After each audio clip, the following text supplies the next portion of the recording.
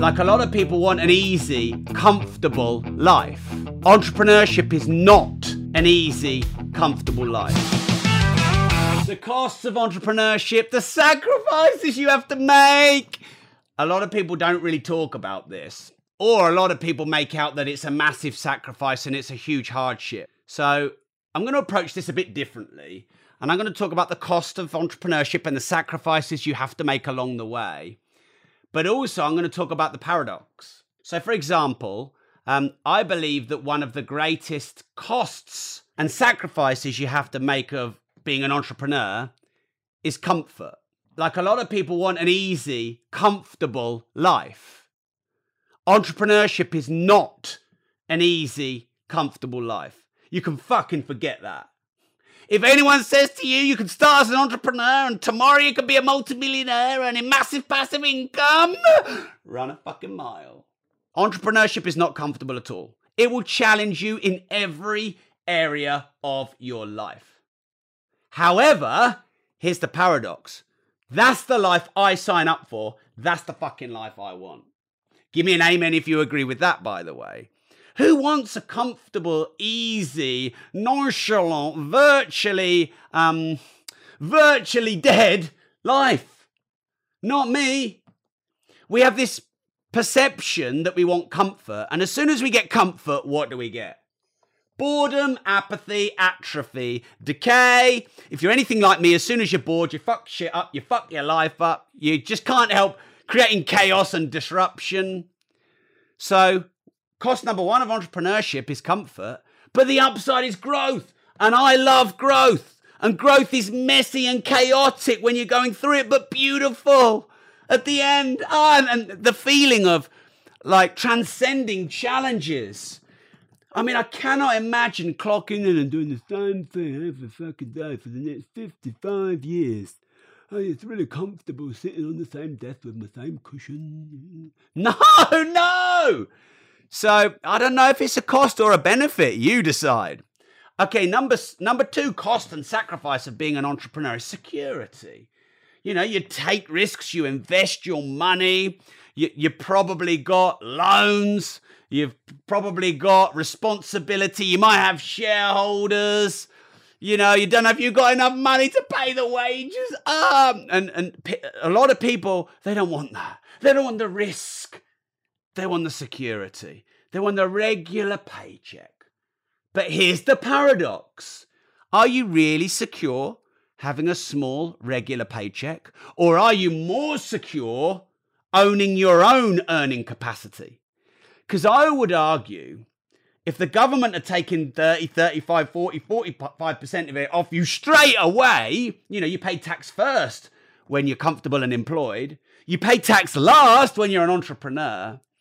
So it depends what you see as security. I actually think I am more secure as an entrepreneur because I can adapt, evolve, pivot, move, have an idea, implement immediately. So, cost number two of entrepreneurship and the sacrifice you make is security. I think it's a paradox. I think I'm way more secure. Oh, and scale. So if security is the cost of entrepreneurship, well, the benefit is scale. Because, you know, you're hearing now of billionaires in their 20s. There's no limit to scale as an entrepreneur. There's no ceiling on your earning.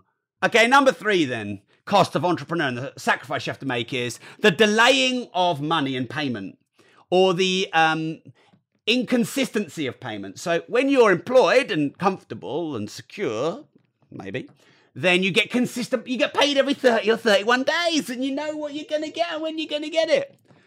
And with an entrepreneur, you're very inconsistently paid up until a certain point. But you know what? Then you can pay yourself 50 grand in one drawing or 100 grand dividend. Woo! I'll take that. I'll take lumpy money. I'll have lumpy money rather than little drip of the tap drip every 31 days. No, I'll take 90 days of nothing and then a big fuck off lump. I'll take that. So you can get residual income from being an entrepreneur. You can get lumpy capital from being an entrepreneur, which is the paradoxical upside of the consistent payment of, you know, being an employed person. or not being an entrepreneur. By the way, I'm not knocking being an employed person. I think that for the right people, you absolutely should be employed. What's the upside of being employed is you don't have to take the risk. You don't have to put a remortgage on your house. You don't have to put all your money on the line, and you don't have the risk of going bust and all of that stuff. So I just know the life I want to live.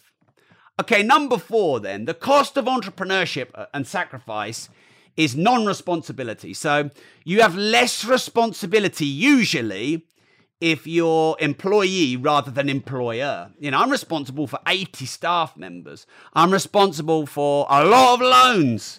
I have a big amount of responsibility. And a lot of people don't want the responsibility. So that's a sacrifice you have to make as an entrepreneur. But let's flip that paradox on its head. I love being responsible. I love paying millions of pounds in taxes. Did I really just say that? Yes, I do. I love the fact that I really contribute to our local and national economy. I love the fact that I've got 80 people who are in a job and have good wage and, a good culture. I love the responsibility. It makes me feel valuable. It makes me feel useful. And I know that if I was just chugging along, every day is exactly the same, I know I would feel redundant. I'd hate myself. I wouldn't feel valuable or useful. I'd definitely feel bored and frustrated, and that there should be more to life. Okay, number 5, cost of entrepreneurship and the sacrifice. Fuck having hobbies. Do you remember your kids? Nah, don't remember my kids. So for me, when I started, personal time and hobbies and kids, well, I didn't have kids back then, thankfully. But definitely, if you're not careful, the hobbies, the kids, and the personal time can all get drowned. Now, the upside benefit of that is you can merge your passion with your profession and turn your vocation into your vacation. Love what you do and do what you love. And right now, with the rise of digital real estate and the rise of the internet and social media and intellectual property and information, and you turning your idea into a course or content, the creator economy, all of these new evolutions over the last decade or two means that actually your career and your passion can be the same thing. So you can't earn money off your hobbies if you're employed, but you can make your hobby your living if you're an entrepreneur, if you choose. So that's an upside. I get my kids heavily involved. So I've just created a series that I'm going to do for my money podcast, and I'm going to do as live content. And the series is in, what I'd like to teach kids at school. And I'm going to get my kids in the video. I've got about 18 different things I think kids should be taught in school. And I'm going to do maybe a 4 or 5 part series. I'm going to sit on this little blue sofa here, and I'm going to have Ariana to my left and Bobby to my right. And we're going to go live, and I'm going to deliver the content. I'm going to get their thoughts, and I'm going to get them learning with me, involved in the business, involved in the content sharing, learning, earning. And most employers won't let you take your kids to work. But my kids go to my work. So every downside has an upside. All right. Now, number 6. And Alison just mentioned this, and some of the people here in the mastermind have just mentioned that relationships, that can be the cost of entrepreneurship. It could be intimate relationships. It could be old friends. What's the paradoxical upside of that? Then they're not meant to be, and you lose the wrong people. So I've lost people along the way because I'm an entrepreneur, and, I decided to work rather than go out and get pissed. It's fine. That was obviously meant to be. So that being said, if you've got a good wife, good husband, good friend, don't lose them. I've got very supportive people around me. I'd say 5 or 6. And that's on me if I lose them, because, they're people I'd want to hang on to for the rest of my life. So we just have to be careful with that one. But you will also lose and let go of friendships and relationships that aren't right for you. And that's a gift, not a curse. Now, a way to combat this and to make the cost the opportunity and the sacrifice actually the success. Oh, look at me. The cost the opportunity, the sacrifice the success, is being clear on your key life areas and key result areas. So this is now the solution. By the way, hit the share button if you think this content is useful. Don't just share my rants when I'm talking about the fuel crisis or the pingdemic. Share my useful content as well. So a key life area is something you deem to be really important to you in your life. So let me know in the chat and in the comments, what's really important to you in your life? It might be your health. Might be your exercise and gym. It might actually be your entrepreneurship. It might be your meaningful mission. It might be your children, your family, whatever. But your key life areas, they should always be planned first. And I didn't do that. So a mistake I made when I started as an entrepreneur is I made entrepreneurship and the hustle the most important thing. So in the end, everything else got pushed to the side. So I, didn't have a relationship for quite a while. I stopped doing my martial arts. And the hobbies that I actually enjoyed, I stopped. And that was my fault. But I didn't know about key life areas, key result areas, income generating tasks, managing my time and my diary. I didn't understand that back then. But a way to be an entrepreneur and not fucking ruin your whole life is to put your key life areas in first. Now, you might need 1 or 2 hours a day for that, or 3 hours a day. Now, the great thing about being an entrepreneur is you can put them in whenever you want. So, time with so for example, I always have dinner with my family every day. I try and make sure I work out, as you can see, ladies, and non-binary. Look at this Greek statue here. Mwah. Clearly working out 6 times a year. So whatever's important to you, put it in first. They're your key life areas. If you don't put it in, Parkinson's law of time, it will get gobbled up by lower value tasks. So you plan your diary. I wrote a book on this called Routine Equals Results. Give me a yes in the comments if you've read it. Give me a no in the comments if you haven't. This could be my most important book for you. Routine Equals Results shows you what a key life area is, what a key result area is, what an income generating task is, and then how to put your key result areas in first, your key life areas in first, your key result areas in second, and then your income generating tasks in third.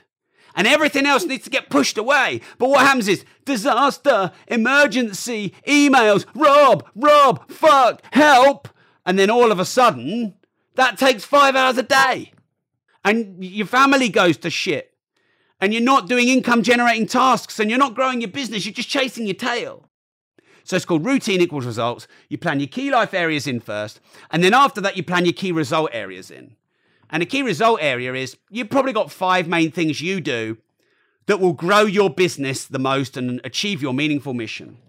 So for me, it's collaborations, partnerships, strategy, vision, building my personal brand, and then all of our growth targets. These are my key result areas. Now, there's a million things I could do with my day, but I've only got 5 key result areas. They should be put in before any other work-related tasks. But they should go in after your key life areas. Key life areas, then key result areas. That might be 4 or 5 hours a day. And then income-generating tasks, sales, marketing, pitching, partnerships, whatever it is that will generate revenue directly, prospecting, lead generation. And then everything else should just get pushed back. Someone has asked, is my book on Amazon or my direct website? I sell all of my books on Amazon because Amazon basically are the mammoth.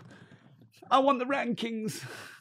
Help me go up from ranked 1 million to rank 999,000. Buy now. So it's called Routine Equals Results. It's on Amazon. It's also at the end as a gift of my audiobook version of Start Now, Get Perfect Later. If you haven't got it. It's a really important book, I think. It's a very, very quick read. So the cost of entrepreneurship and the sacrifices you have to make. Number 1, comfort is the cost, but growth is the upside. Number 2, security is the cost, but scale and ultimate control is the upside. The lack of consistent payment is the cost, but the lumpy and residual and lack of ceiling earnings is the upside. The lower level of responsibility is the cost, but then the value of responsibility is the upside. The hobbies, the kids, and the personal time can be the cost, but if you merge your passion and profession and move them together, that's the upside. Relationships and those that you lose can be the cost of entrepreneurship, but if you lose the right ones and gain them and hold on to the right ones, that's the upside of entrepreneurship. So put your key life areas in first, then your key result areas, then your income generating tasks. That might be 3 to 5 hours a day. Everything else comes in after, and you'll have a meaningful life, moving towards your meaningful mission, keeping the right people around you.